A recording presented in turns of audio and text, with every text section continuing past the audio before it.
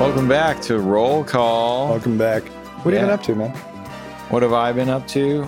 Just spent the weekend at the Latino International Film Festival, a documentary about my dad called Raul Julia. The World is Your Stage premiered there and went really well. I concur. It's a very beautiful film. Well, thank you. Yeah, you were there. What am I saying? Yeah, that's been going. What have you been up to, Adam? I'm just writing. I'm, producing your short. So I was doing that for a while. Very true. Trying to get another short going and then feature, doing the usual writing, hanging around Beechwood. Sometimes I go to my pool. Laura Harrington. She's such a great actress. Great actress, a great person. We discovered in our interview with her. She's been in very famous, very excellent movies such as What's Eating Gilbert Grape and Maximum Overdrive, personal favorite of mine from childhood. Oh, yeah. As well as Buckaroo Banzai. Devil's Advocate.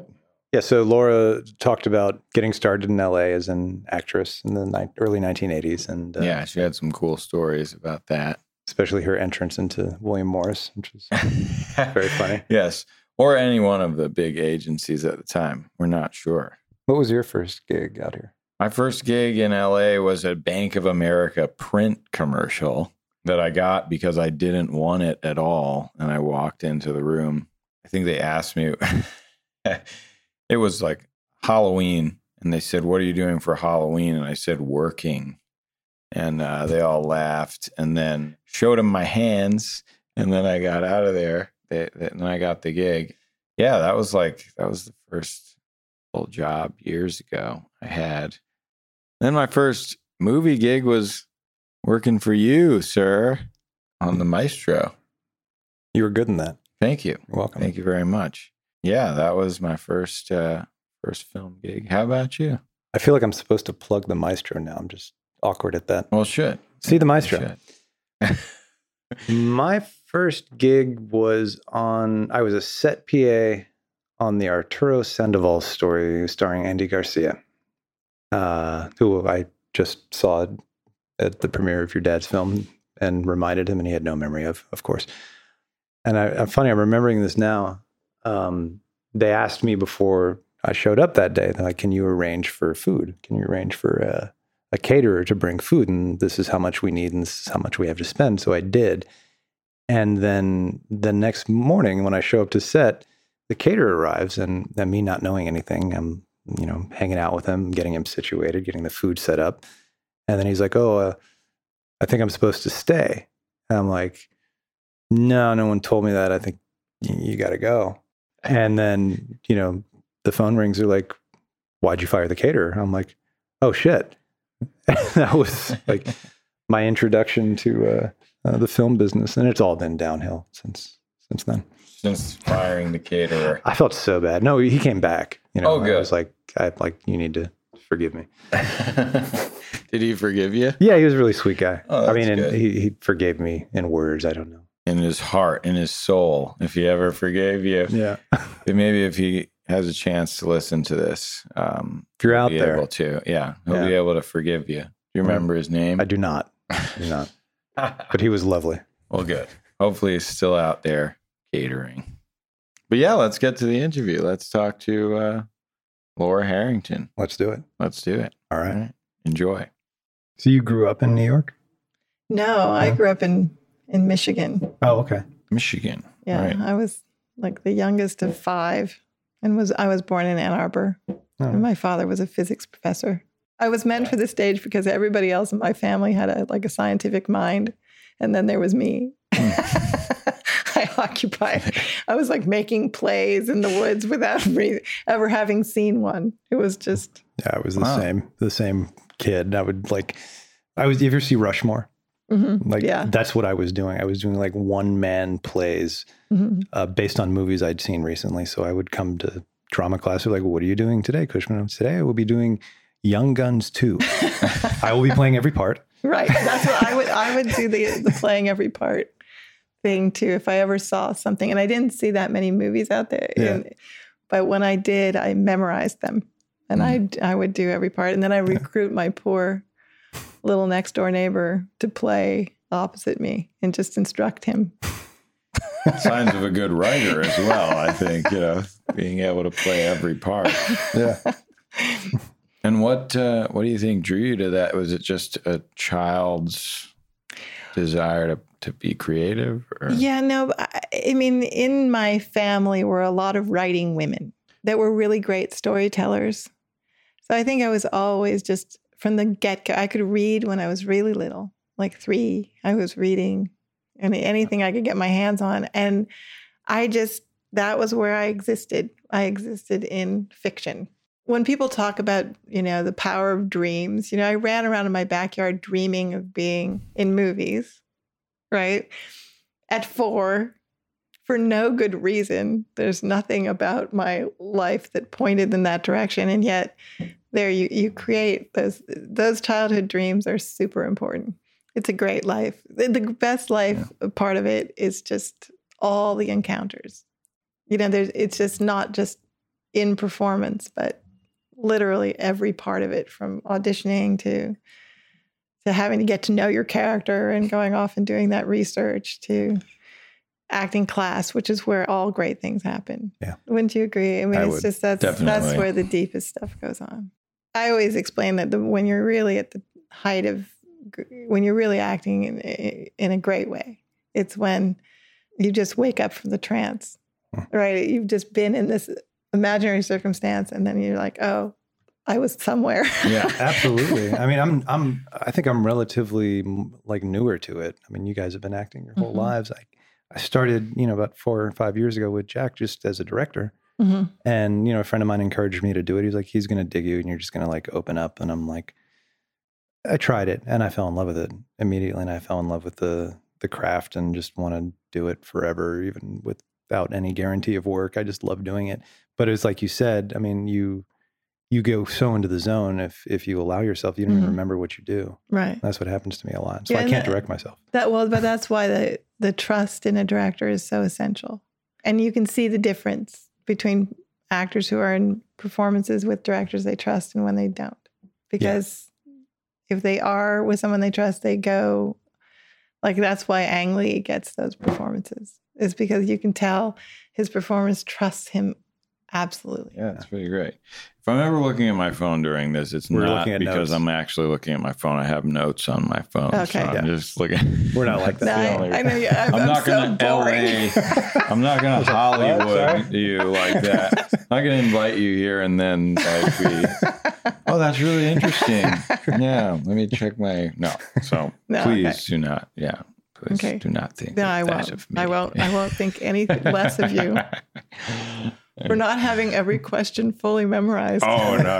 Well, we like on this show, we like to, we have the stuff we want to talk about, obviously. Yeah. But we don't, we don't want to script it or we just want to talk, No, it's really talk fun. to you.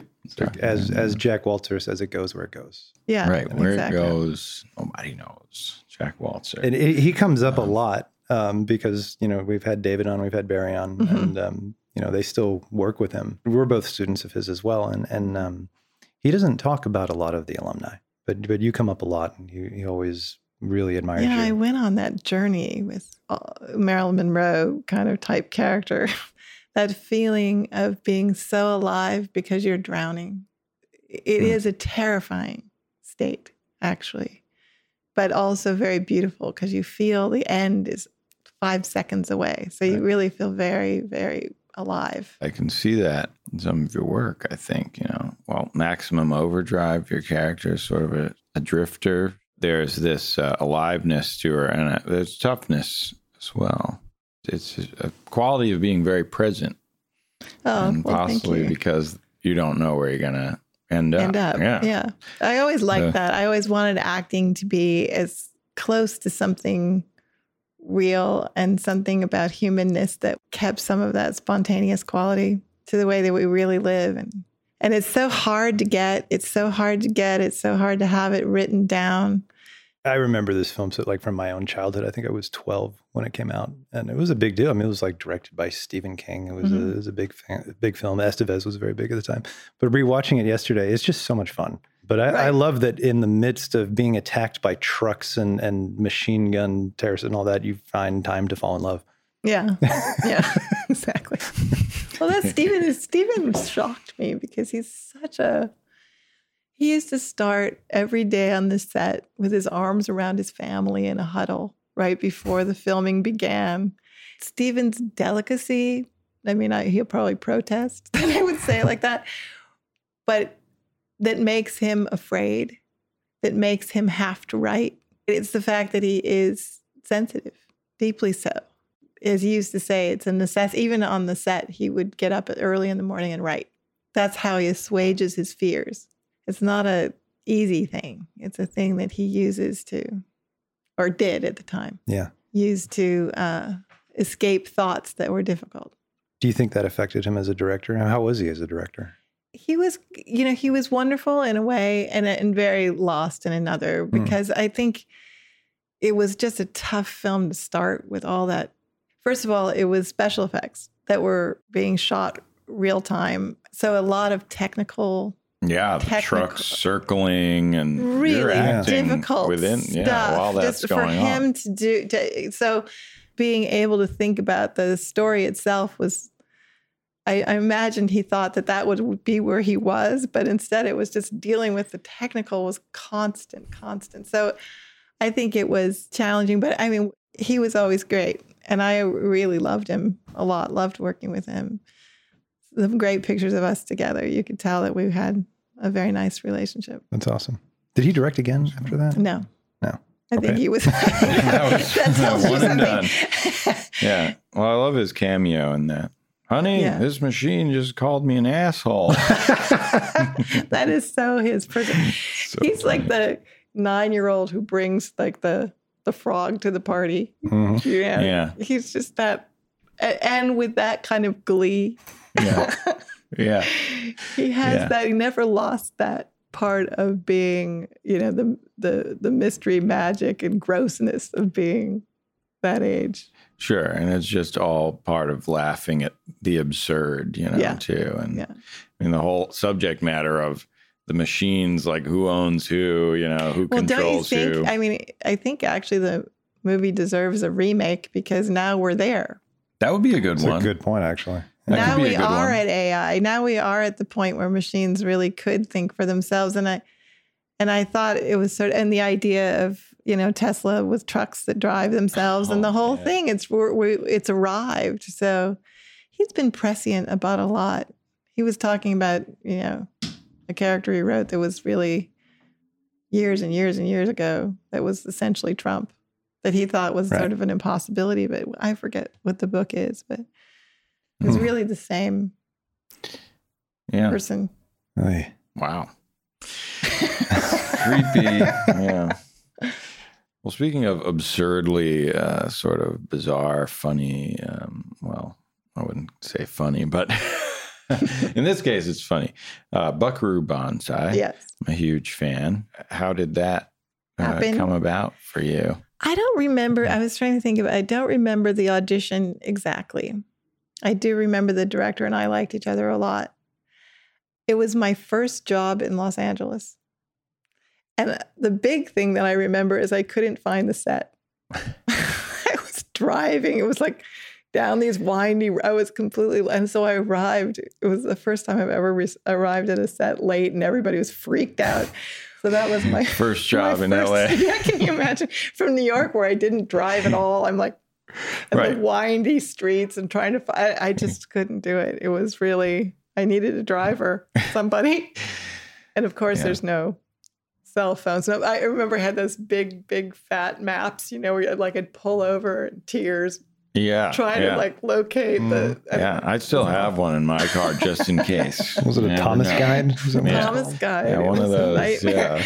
It was a nightmare because you'd have to get your fingers working and down. Yeah, what axis am I on? What latitude or what, When I hit the set, everybody was in high alert. It was like, oh my God, no actress not found. So, and then the first person to greet me, though, was Jeff Goldblum, who was like, come into my trailer, said the spider to the fly. But fortunately, I was too busy. Well, yeah. Or I don't know. Well, there were supposed to be 7 movies. Yes, I did hear about that. That's one of those movies that got so tied up in like who owns what or who's going to do that. It's just like I've heard rumors about something happening, but I think it's like pretty tied up. Like it's almost impossible to do anything. I mean, I think there were 7 scripts. So Mrs. Johnson, my character, was sort of my big movie was the next one when my husband returned. Wow. Oh my God. Right. Oh, so I would have loved to have seen that. That was the whole big thing. Is that someone's got to do it? I got to do that. Yeah. I know it was. Again, it was way before its time, right? That was just sort of like really out of the whole Japanese aspect. All of it was just sort of whacked out. And the director was a real visionary, and he had such a he had the #1 worst first day. Of any director. Did you hear about that? I've not heard about his first day. God, it was so horrible. The first day they shot there were a shot with like 20 helicopters, just one of the most expensive shots, certainly the most expensive shot in the movie. And the cinematographer, who was really well known, really well regarded, all of the all the film was black. I don't know what it was. I don't know how nobody could figure out how this vast mistake was made, but it meant that he lost the cinematographer. Boom, he was fired. That's it. That's wow. And then, it was just one terrible, terrible day. And I think definitely, cast a pall for him, especially because he lost sort of the person who was making the vision. Yeah, it was the weirdest. That's like a bad dream. Tough. It was. It was almost impossible. Yeah. Fred J. Kohnkamp, who did Patton. That's what I'm saying. I mean, it was like it's awesome. Papillon. Awesome DP. Awesome DP. There was just no cinematographer possibility that this happened, but it did. Oh wow, that's rough. Yeah. What I love about it is it's the imagination, all the being ahead of its time in that way. The music, everything. And I can imagine how when you have that big of a vision and you're really out to create something great and new and funny, you have such a huge vision for it. It can be, that could have been a bit discouraging. Yeah. For him. Well, he's such a great mind and such a great director. So I'm glad it happened. And, that was the first thing when I saw it, wherever you go, there you are. Yeah. That even as a kid, that just made such a big impact on me. So, yeah. Well, wherever you go, there you are. Very true. Yeah. I later realized that's a book that I read. Oh, really? It's John Kabat-Zinn wrote a book called Wherever You Go, There You Are. And, it's like it's sort of like a Zen based, but, made a lot of sense for that, for the film. When the director has genuine empathy and compassion for his characters, you see it. Yeah. I mean, like Moonlight's probably the last thing I saw that I really felt that. I just love that movie. See, it gave me goosebumps to think about. I just love that movie for all of that connectedness. Yes. I mean, talk about actors who are just in the palm of their director's hands. They just went to very soft and vulnerable places that we haven't seen men especially go. Yeah. Especially Mahershala, I thought. What do you think of him? Well, what can you think of him? He's he's brilliant. The only thing is that his performance is so great in Moonlight. I don't like to see him in other places. Yeah. It's a little bad. It's like I'm saying, oh, he's really great in this, but so good. But I liked him in Moonlight more. He's so good. He can't do anything else. that's almost. I wonder if that should be a milestone for an actor. You're so good in one part that you completely destroy any possibility of doing anything. You break the mold. Yeah. Well, I think, what's so great about Moonlight is that it's a human story where it's just showing a life, and not in a sentimental way, but in a very real way and a very relatable way for so many people. And I think a film that you were in that I feel the exact same way about is What's Eating Gilbert Grape, of course. And the director, I felt the same thing about. Like, Lasse is an amazing director, and especially that movie. There was a battle that went on in that movie between Johnny and Lasse. Really? Yeah, it was a really big battle, and understandable from both parts. Johnny wanted to he likes that sort of silent character. He wanted to be sort of loose and fast and comical. Huh. And Lasse wanted him to play it real. In a weird way, the amalgam is really interesting, I think. Kind of their battle makes his character work. But it was tough because Lasse really held his own, and it wasn't. And Johnny held his own. So there was some, and then there was Sven Nykvist, who was the cinematographer, greatest in the world. And I just loved being on a set with that man. Was probably the highlight of my life. Really? Yeah. You'd walk to the set, and I always went early because you look in the set and it would be a Vermeer, right? It would be just a perfect painting of light before anyone entered it. And he's also a very jolly person. Oh, so, cool. Yeah. I mean, it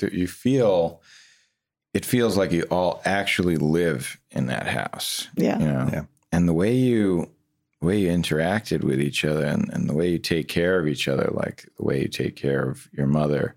There's a scene where you pull the blanket up over, she's on the couch. Well, it's just so touching.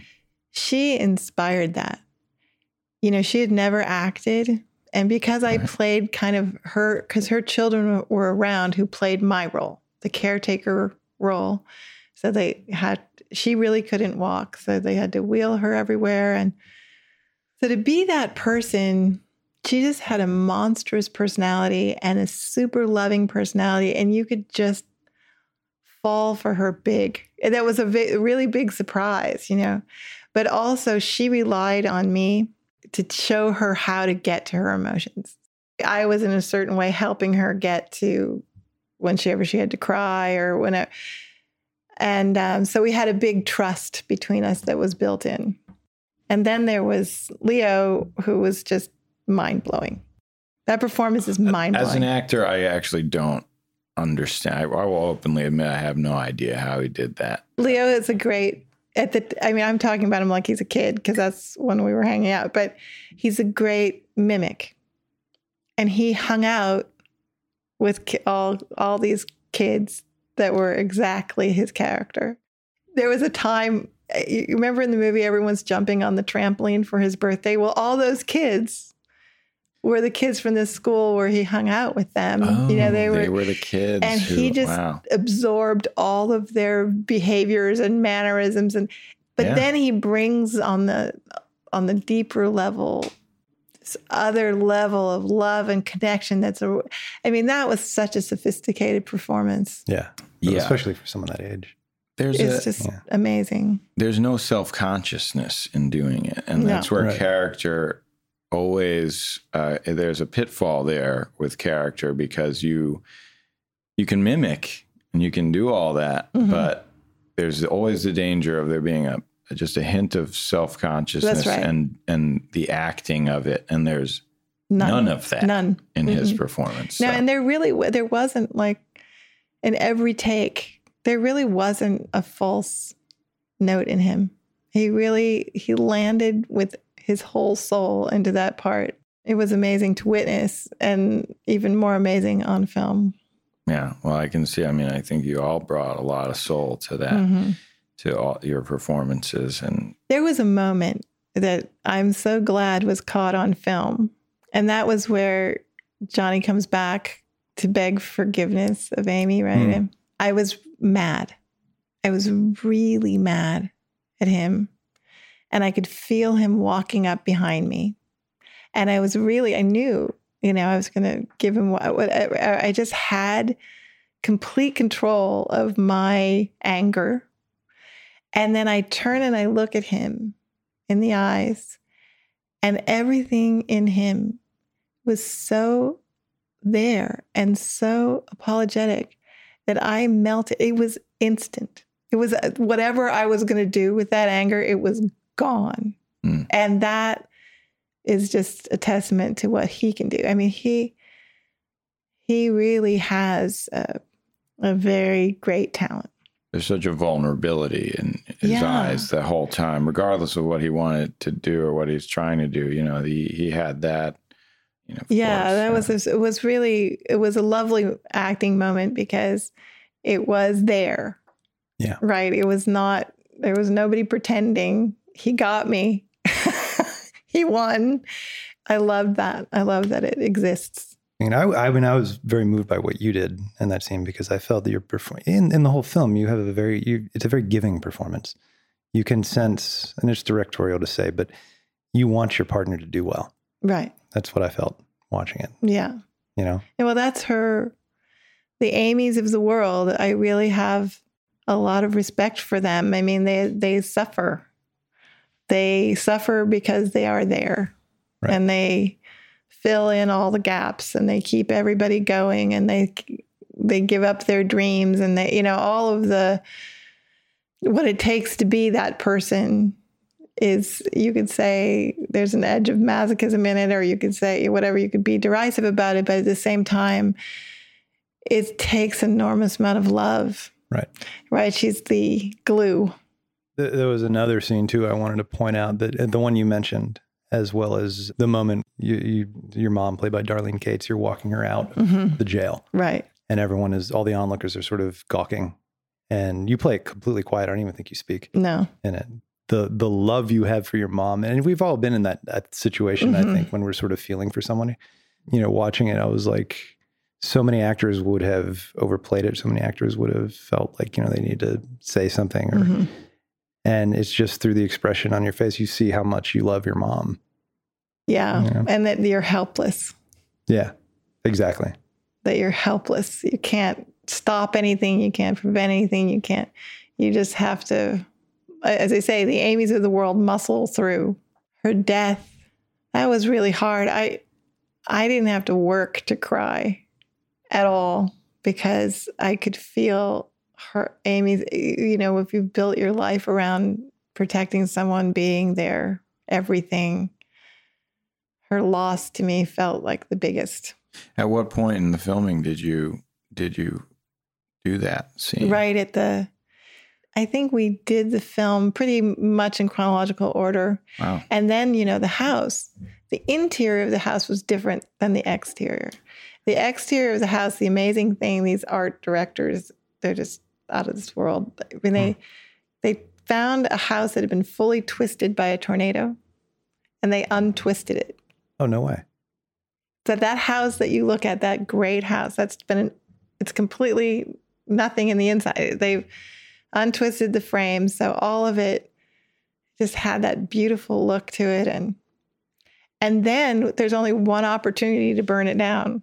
We had grown very fond of it. You know, it was really and scary because you realize this is it, man. You have one opportunity to get these shots or nothing. Yeah. I did come home from that movie wanting to have a family to come home to. And then shortly after that, I met my husband. And so I continued. I did a few more things. You know, I did Devil's Advocate and Polly and, you know, a few more performances. But I had twins. So the twins are very grounding. Yes. I'll bet. And even though everyone said it was impossible, like, you've got to be kidding, I decided to make this shift to being a writer. And the very first project I did, not him as director, but as producer, I did for Martin Scorsese. So I kind of went from 0 to 100 as a writer. Which one was that? It's actually a film that is looking to be made now, and it's called Mississippi Mud, because it got buried in the whole Miramax of it all. Oh, sure. Okay. And then an investor went recently in and pulled it out, which was sort of never done. So they're looking for the director now. Wow. And that's about the Dixie Mafia. That's where I got my reputation for writing. Oh. Hard and tough. Nice. Cool. Yeah. So do you think it's going to get made? Yes, I do. That's awesome. Yeah. Congrats. Thank you. Welcome. Yeah, that's awesome. I also have another film that's getting made this coming January, about the Holocaust, just to join a happy. Yeah. What's that? What's that one called? Is there a title? It's called The Ninth Fortress. Okay. And it is the most amazing, badass escape story that anyone could be handled. I mean, it is just everything I've ever wanted to write about soul and resistance, and redefines, in my mind, masculinity. Nice. I like the character that I wrote about. I just looked at a lot of male characters. I've fallen in love with a lot of male characters, and he just took the cake. Can I ask how being an actor affected how you are as a writer, craft-wise? It's everything. Yeah. Because I think very few people, when they see a movie, realize that the writer is every character. You're the one falling in love. You're the one killing people off. And in a way, you have to get in all of those states of mind. If I'd never acted, I just don't think there's any way I could do it. I mean, conversely, I think acting, learning acting and learning the craft has helped my writing enormously. Yeah. I did it kind of the reverse of how you've done it. But in terms of stripping things down to their essence and learning how to do that, and even using some of the relationship exercise techniques we did in class. Yeah. It's fuck the plot. Don't talk about the plot. Right. And it gets in. Being a screenwriter is very much like being an architect. You build the structure, and if the structure is impeccable, the dialogue can be almost anything. I like that. Right? That you have so much more freedom. Yeah, you're not so dependent on the actor kind of pulling the story along. Yeah. Right. So, where's this going to go? Kind of, yeah. Exactly. So I spend a lot of time on the undergirding, and then I bury it. So that it's hard to see. But that's my favorite part of writing, is the research. There's a film I wrote about iron workers, and this is me. I'm thinking, I got to research these guys, right? I have to go. So I go to this place where I know there's a building being constructed, and I go get in line at 5:00 in the morning with the iron workers, and I'm saying, who can I talk to, and who can and pretty soon I'm meeting, all these guys, and being taken up on the building and walking the beams with them, and that's what I like. I like to kind of apply what I know as an actor, just to get to, I'm not going to pick it up from a book. Yeah, exactly. Right. You're going to go and I want to hear those voices. And what iron workers really think that stunned me about them, one of my favorite characters to write about, is that guys who risk, and women who risk their life daily because they can so easily die. There's just a million ways for those iron workers to die. They don't have secrets. They'll tell you when they wanted to shit their pants. They'll tell you when they cried. They'll tell you all of their terrible behavior. They'll tell you everything, because there's just no reason, right? They're not hiding anything. They're not anticipating this life that goes on forever. It's just, this is who I am. And it's sort of a beautiful thing. I think pirates, all kinds of folk had it, but there are current pirates. So is the one you're talking about Quicksilver? I was looking at the projects you have in development. Okay, now Quicksilver is I have 2 minds as a writer. One, I do huge fantasy sci-fi projects. That's a big fantasy sci-fi. That one is called Fear of Heights. And Quicksilver is a really super big, takes place in England, but it's all sci-fi. I thought it was like a remake of the Kevin Bacon movie where he's on the bike. No. It's why are they doing that? No, we're remaking Maximum Overdrive. Yes. That's right, we are. We need to remake that movie. I think it's got its day. I think he met, how many years? That's a lot of years to have envisioned that future. And then you think about machines being able to hack themselves. Right. I mean, how clever can they get? Yeah. So then you just got danger all over the place. He's prophetic, that Stephen King. He is. It pays to be afraid. Yeah. As long as you can write really well. Exactly. That also helps. Yeah. There is another Laura Harrington. Oh, really? Yeah. Maybe you're miscredited on IMDb for two things. No, there is a novelist, Laura Harrington. No, Because- there's a screenwriter. There's a writer on the East Coast, WGAE. The East Coast named Laura Harrington. Oh, this is great. So a lot of people will say, "Oh, I did one of your monologues." And I say, "No, you didn't. Nope, You I didn't do one that of my monologues. Sorry." It says there was an episode of biography on Annie. Yeah, that's the other Laura Joan of Arc, Harrington. That's Virgin the other. War. That's the other that's on- Laura Harrington. See, I have a I doppelganger. see. Yes, and I've she's never on met your her. IMDb. I know. See, She's off. getting credit for your. Get off. Or she's not getting credit for her. Or yeah, or whoever. I Well, think you're it's getting worse. credit. I'm like riding on her little wave. No. Oh, okay, that's interesting. So that's not. Cool. All That's right. not. So that's not me. you. It turns out. Got it. I know. I learned there are a lot of Laura Harringtons when I tried to get my Gmail. All right. My Gmail, and I put my name, and then I had like the number of numbers that had to come after me. I was like, oh God, there are a lot of us out there. Yeah. Yeah. So hello, a shout out to all the other Laura Harringtons. Yeah, definitely. Hello, all the Laura Harringtons of the world. Tune in to Roll Call. Exactly. There's a writing credit on here from 1986. No, this is that's that's okay. the other. She's a Secrets? No. Two Secret. things from night. Yes. the Secret is something that I acted in, called a Vietnam War story, but I didn't. Oh, The Secret. Yes, I saw it. Well, yeah, that's. That was really a great experience with Leslie Linka Glatter, her first directing job, and it was cool because I was the nurse who was having severe PTSD already, kind of before that was defined, just having a really, really, really hard time with my patients, with everything. You know, I was like the expert, but just at my time to leave, and this other nurse comes in to replace me. And so I was full of rage and horrible things to say, and all the Vietnam vets that were on the set, whenever I stopped performing, they would clap. Wow. Because I got their feeling, like this rage, this uncontrollable helplessness, this fury. And then as a gift, they loved my performance so much that they all put in money to give me this helicopter ride that was given by one of the Vietnam vets. It was the scariest. It was the scariest thing. We went through the buildings downtown, like through the building. He took me, Downtown LA? Downtown LA, Wow. but not above. Through them, like they were going past people's windows and stuff. And then he took me out, like laying sideways in the waves. It was the craziest. That's insane. It was awesome. insane. It was awesome, but it was also insane. Yeah. Well, and it's not just the soldiers that experience PTSD. Yeah. It's everybody who's there. I think the nurses, And- those girls were 20, they were 20, 21.